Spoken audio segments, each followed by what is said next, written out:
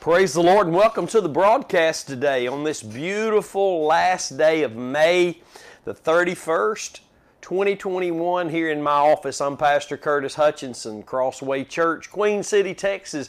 This is our Hebrews Bible study that we have on Mondays and Thursdays online at 8:30 a.m. Central Time. You can watch it live here on the Pastor Curtis Facebook page or here on the YouTube channel, which is Curtis Hutchinson 316.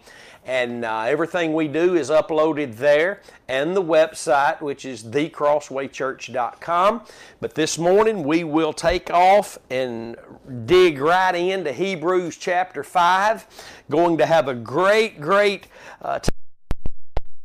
and I pray that you would find us as often as you can and follow along with us. We've taught the entire book of Galatians verse by verse, Ephesians verse by verse, and every morning on Facebook, and I have two Facebook pages, Curtis Hutchinson and the Pastor Curtis Facebook page. On both of those pages, every morning around 7:30 a.m. Central Time, I post Scripture as we go through the Word, and they're always in the light of Christ, a true gospel-centered, which is cross-centered mind, to focus on Christ and what He did at Calvary.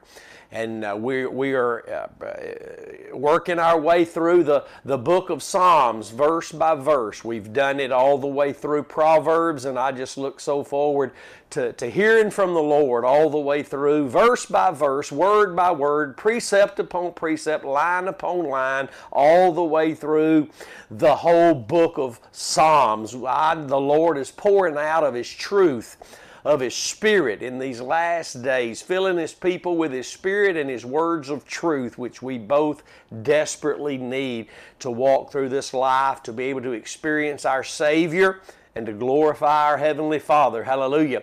This weekend, Robin and I and the Peace family will be in Sydney, Ohio at the Preeminent Word Fellowship Church. Pastor Preston Nazel's the pastor there, and great congregation. If you're anywhere near there, please drive on in and be with us. It'll be Saturday morning at 10 and 5 p.m. that day, and then the next morning, Sunday morning at 10 a.m. And we're just looking so forward to being with Pastor Preston, his wife Robin, and the congregation there again. And we'll just be teaching the Word of God, preaching the Word of God, and just enjoying the presence of the Lord and the fellowship of those who have this like precious faith, that faith in the cross alone. Hallelujah. And we're thankful for that. Praise God. So today, again, it's the 31st day of May 2021. This is chapter 5, Hebrews, and this is part 1. So let's dig in this morning. I just believe the Lord. I've already asked the Lord to impart to you, whoever you are, wherever you are, whatever day this might be, the wisdom of God, the power of God, a greater illumination of God's Word, which is the revelation of His living Word, His Son, the Lord Jesus Christ. So grab your Bibles, your pencil, your paper, and get ready. Let's receive of the Lord today. For every high priest taken from among men is ordained for men in things pertaining to God, that He may offer both gifts and sacrifices for sins. And what we'll see here in these first few verses in Hebrews chapter 5 is the Holy Spirit showing us the priesthood of men that were chosen of the Lord from among men to deal with men pertaining to the things of God. God set a priesthood in order, and a high priest He set in office. He began the whole priesthood with Aaron and his sons, and you know as well as I do, if you're a Bible student, that all throughout the ages of Israel, to be in the priesthood, you had to be a Levite, but to be the high priest, to be among those who would be high priest, ever be high priest, you had to be a son of Aaron. You had to be in that lineage to be a high priest, to be in the priesthood. Now, the Levitical priesthood were just the people of the tribe of Levi. And I'm not going to get too much into that today, but if you go back, you'll see the very reason the Lord chose the Levites to be able to draw a priesthood out of them, because that's what Aaron was. He was of the Levitical priesthood, him and his sons, and all the Levites were chosen by God to tend to the things of the showbread, keeping the light burning, and the cleansing of the pots and utensils, and all the things that dealt with the temple, the tabernacle. The Levites were given that great honor and great privilege because when Moses came down the mountain after receiving the law, Israel was in sin and had built a golden calf. And the Lord, through Moses, you can read this in Exodus 32 and 33, and the Lord spoke through Moses and said, who's on the Lord's side? Well, without getting too much into this, out of 12 tribes, a part of one tribe came out of all the 12 tribes to be on the Lord's side, which was to come back to a place of exclusive faith in the altar, the sacrifice. And that was the Levites. So out of the Levites, God would start a priesthood. And that's, here he says, for every high priest taken from among men is ordained, appointed by God, for men in things pertaining to God. And remember, if you go back and study, God told Moses that it would be Aaron and his sons, nobody else. Even after the Israelites came out of 70 years of captivity, a lot of them had no paperwork to prove they were Levites. Therefore, that eliminated them from being in the priesthood. You had to have paperwork showing you were of the lineage of the Levites to be in the priesthood, to tend to the things of the tabernacle. And really, because it all pointed to Christ, who would be the great high priest. And one more thing before we move on this morning, it also shows the exclusivity. I've got to use that word more and more. God has always shown the exclusivity and the narrowness of the approach to Him. He has called all peoples to serve Him, to believe upon Him. He has called all, He gave His Son for the world. But even under the Old Covenant, if you wanted to serve Jehovah, you had to be involved, you had to come in to Israel, and you had to be circumcised. You had to follow along with the rituals, the rites, the ceremonies, the feasts. You could not just come in with your own beliefs. If you wanted to be a part of Israel, you had to serve Jehovah. And you had to be involved in the things God had ordered them, commanded them to be a part of. And let me say it again, the approach to God has always been very narrow. You can't just choose how you'll come to God.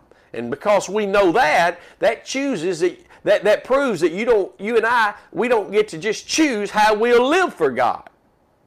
Because the same way we live for God is the same way we were allowed to approach Him. And that's through faith in the blood, my friend. No other way. You don't get to choose how you will serve God. The Bible tells us how we'll serve Him, and to narrow it down to a point of reference in Romans chapter 6, we'll serve Him in righteousness, or we'll be serving the sin nature.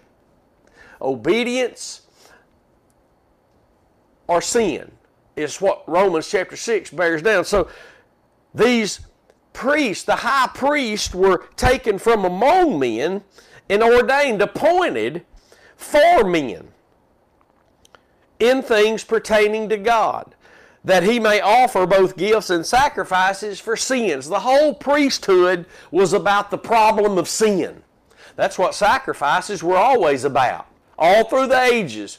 God showed up in the Garden of Eden when we sinned in Adam and Eve. What did He do? He didn't do what the false prophets and the ministers of unrighteousness would say today. If you pick 1,000 berries, I'll give you 10,000 berries.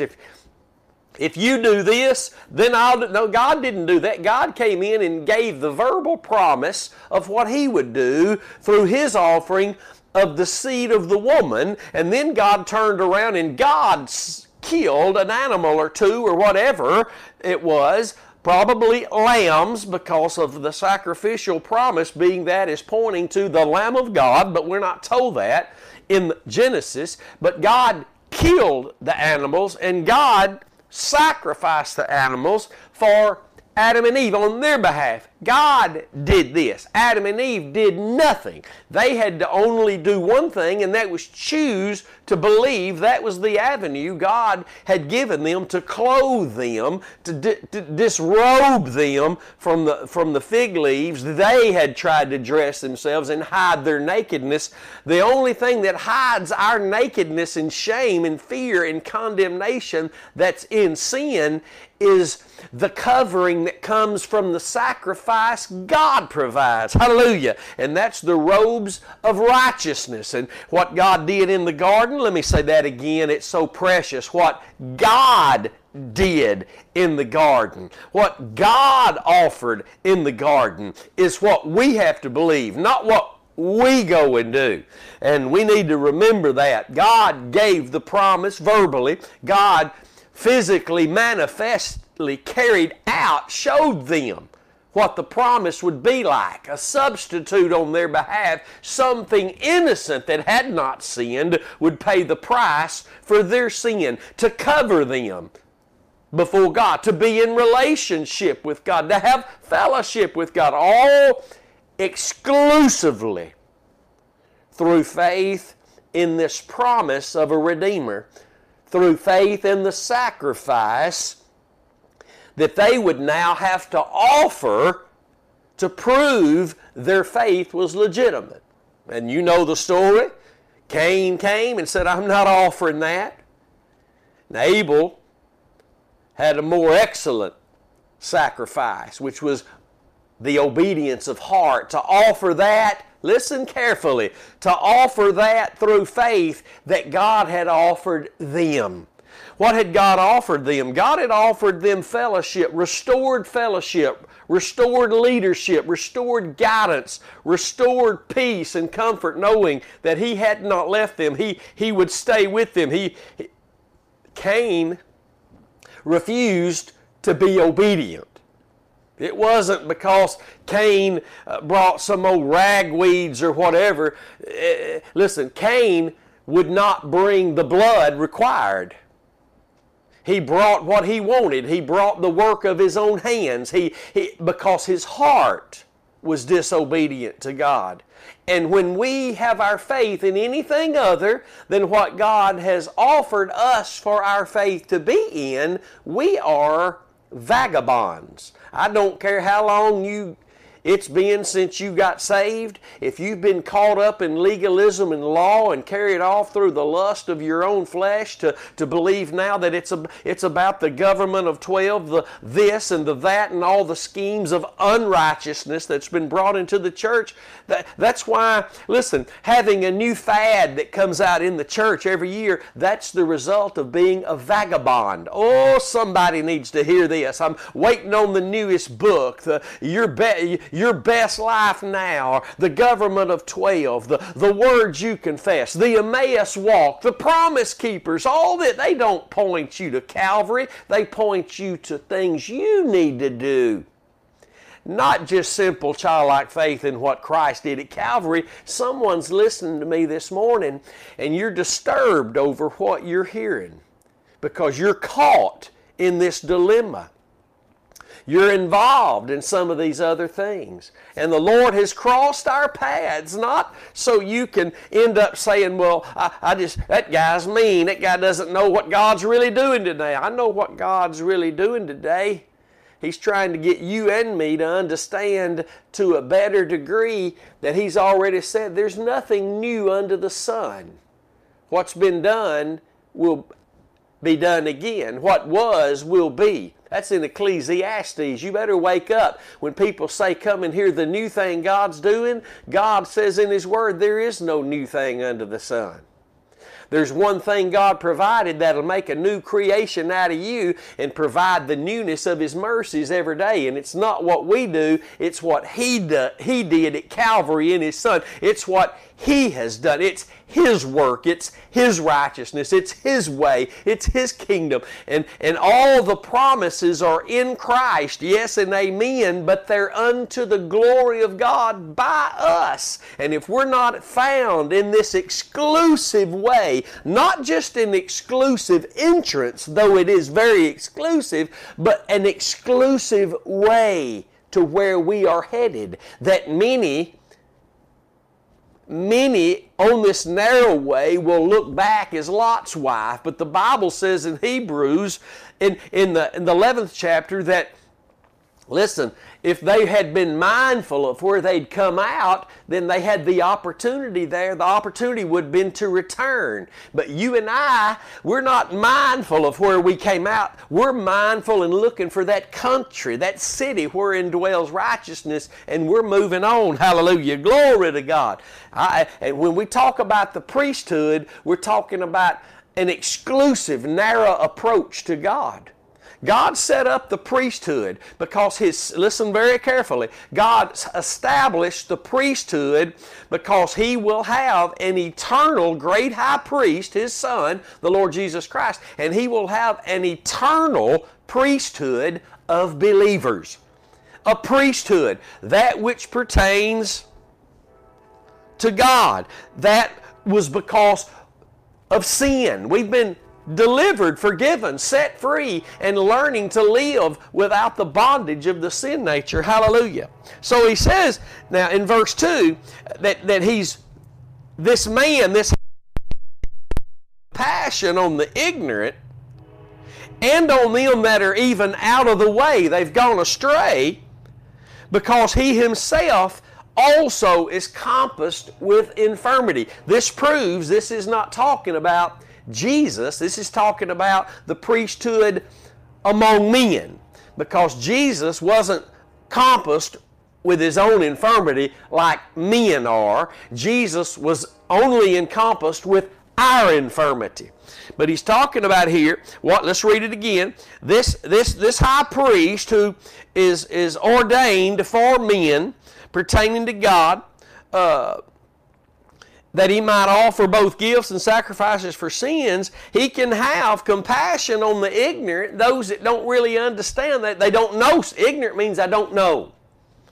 And on them that are out of the way. They do know, but they've erred from the way, because that he himself also is compassed with infirmity. He himself also is beset by weakness, is what this means. Even the men who were of the Levites, even those of Aaron and his sons, who could be the only priest among all the Levites, even they were beset through the weakness of sin. They were encompassed with infirmity themselves. They understood the ignorance of men. They understood at times men that would go wayward, because they also were men who were weak and beset by sin and would go wayward. And we know that because as you go back and you read the Old Testament, you'll see Aaron lying to God, lying to Moses. When Moses comes down the mountain, Moses says, "Where'd the calf? How'd the calf get there?" And Aaron said, "Well, all these people just gave me their jewelry and we threw it in the fire and out came this calf." And Aaron's lying. So this priest, the high priest, even Aaron and his sons around him, they were encompassed. They were beset with weakness, because all men have sinned and fallen short of the glory of God. That means all men. If you're of the Catholic belief, you need to know that even Mary is a sinner. She was a sinner. had to be saved by grace, had to trust in the one that God brought through her, the seed of the woman. But the woman wasn't divine. The woman wasn't without sin. The woman was just the one that carried the great high priest that would be our great high priest forever, and the one that would be without sin. But Mary was not without sin. We know that because the Bible says all have sinned and come short of the glory of God, because Mary was born of a man and a woman who were sinners, and we begat sinners after sinners after sinners. If we didn't, then there would be no need to be born again. And we need to remember that, because the Catholic folks, and you need to get an opportunity to minister to them. I remember having dinner one night with a man when I was on my job away out of town on business years ago, and he started talking about the Bible, and I said, "You believe the Bible's true, every word of it?" He said, "Oh, yes, I do. Yes, oh, yes, I do." I said, "So you believe all have sinned and come short of the glory of God?" "Oh, yes, I do." I said, "You know that means Mary, too." I knew he was of the Catholic belief. And I always point out there, because we don't believe what they believe. They believe things that are unbiblical. And I said, "So that means if we're all sinners, we've all sinned, come short of the glory of God." I said, "Even Mary, that includes Mary." He goes, "Oh, no. There was an exception." I said, "No, there are no exceptions." Which really, it got down to the place where he had to admit he really didn't believe the Bible, because there are other books written that are contrary to the Bible that he believes. You got to let that go, my friend. The Bible's the Word of God. Those that walked with Christ were allowed by God, and the only ones that were allowed by God, other than the Apostle Paul, who was chosen by Christ himself after his death, burial, and resurrection to write what he wrote. But you had to be in the ministry of Christ through his life to have the authority to write the Word of God, all except for Paul. You need to know that. And what's written there, you can't come up and write another book and say this is, God told me that, like Joseph Smith and that Mormon demonic satanic mess, that's not of God. If Joseph Smith would have had the Spirit of God, he would have realized when that angel called Moroni approached him and gave him all this new vision, he would have known the Bible said, "Even if an angel from heaven come and preach any other gospel than that which I preach to you, let them be accursed." He would have told old Moroni that he was full of baloney. Told him to get out of his house, "Get out of here, I'm a Bible believer," but he didn't do that. And that's where the whole cult, satanic mess comes from, that Mormonism. You got to believe Genesis through Revelation. And outside of that, if you don't believe Genesis through Revelation is the final revelation, the finalized Word of God in the person and the work of Jesus Christ contained in the Bible, then you think that redemption's not through yet. And there's where the rub comes in, because that's what the enemy is after. That the message of the cross, that you begin to doubt what happened at Calvary. You begin to doubt that Jesus finished the work at Calvary. And that's why Catholics believe they can pay somebody's way on into heaven after they die. That's blasphemy. That's blasphemy. That's calling God a liar. So you got to be careful with that. These men that were taken from among men and ordained of God in things pertaining to God, they offered gifts and sacrifices for sins. See, the priesthood, there wouldn't have been a priesthood had there not been sin. Sin's always been the issue. Sin's the issue today. You need to understand that. Sin's the issue today. Even if you're a Christian, hear me this morning, if you're a Christian and you don't understand the sin nature, then you won't understand Romans 6 when you're given the option to choose between serving sin unto death, which is in ignorance, serving the sin nature unto death, not physical death, dead. Like the church in Sardis in Revelation chapter 3.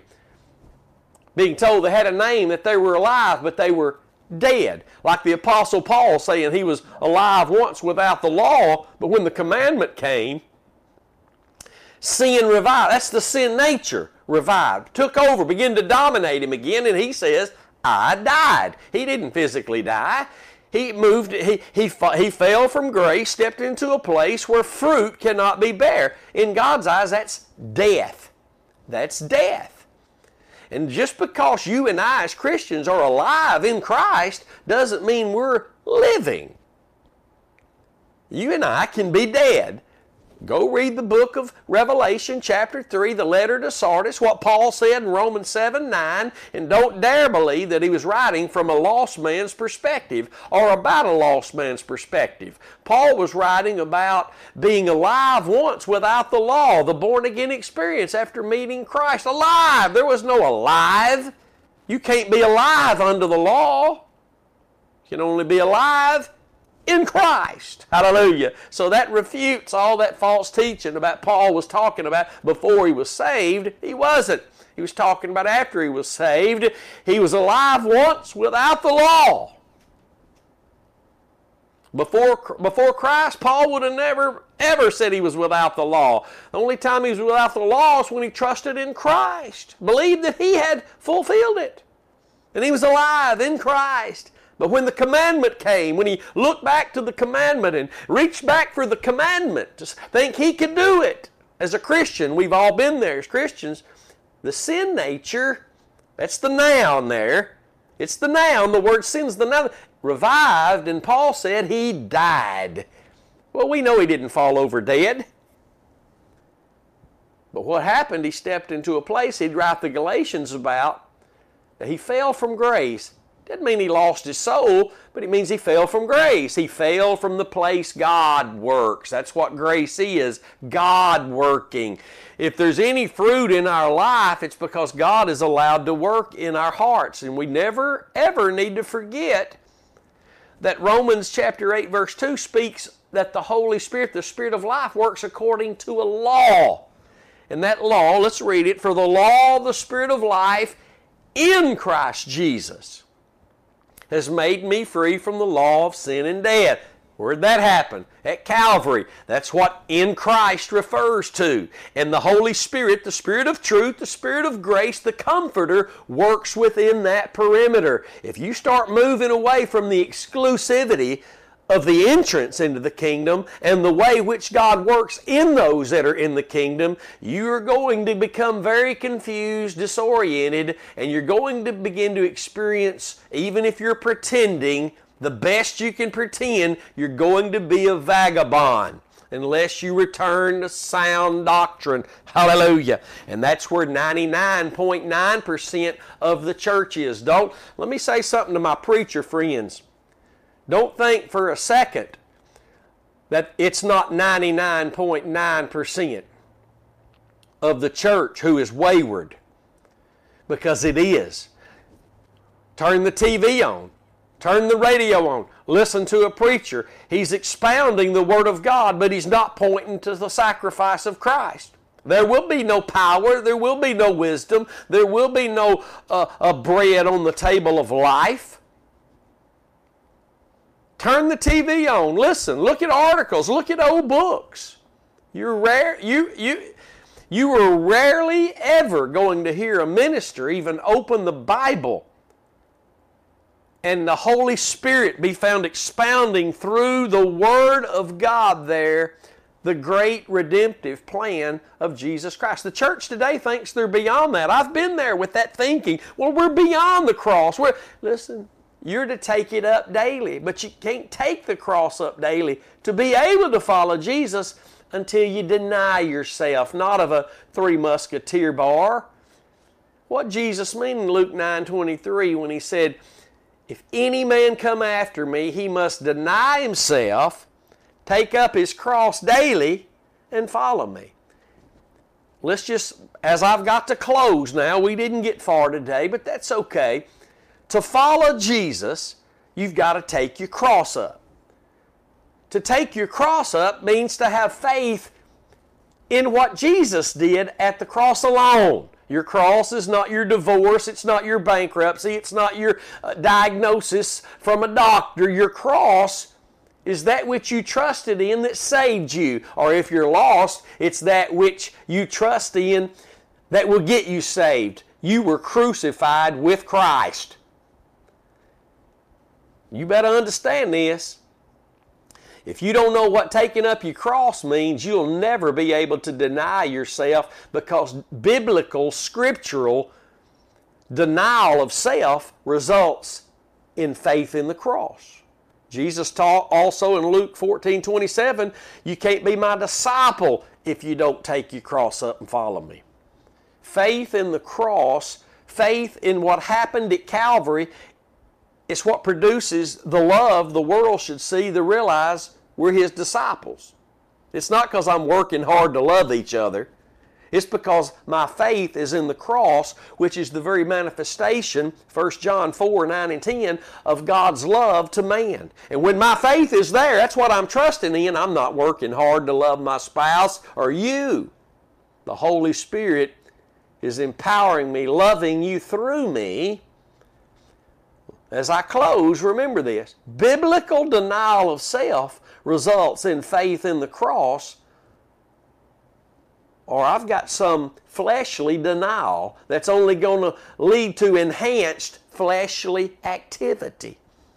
Now, I've got to close, but you want to get involved in these Bible teachings. We're going to learn some powerful truths of God's Word along the way in the days ahead that will set you free from the false doctrine, the doctrines, all the winds of doctrine that blow through every city of the world and are very attractive, but they're not sound doctrine. Sound doctrine must be tied to and flow from that form of doctrine that freed you from sin and made you a servant of righteousness. I hope you've gotten something good from this today. I always do. Pray for us as we're praying for you. And if the Lord stirs your heart to sow into this ministry, and I pray that He does, I encourage you to do it. And you can do that at thecrosswaychurch.com, or you can text the word GIVE to the number 903-231-5950. Get involved. Help us publish the Word of God in these last few days that we have as a church before we're taken away with the Lord, and that's coming at any moment. Praise the Lord. I love you. God bless you. Till I see you next time, stay determined to know absolutely nothing but Christ and Him crucified. We'll see you then.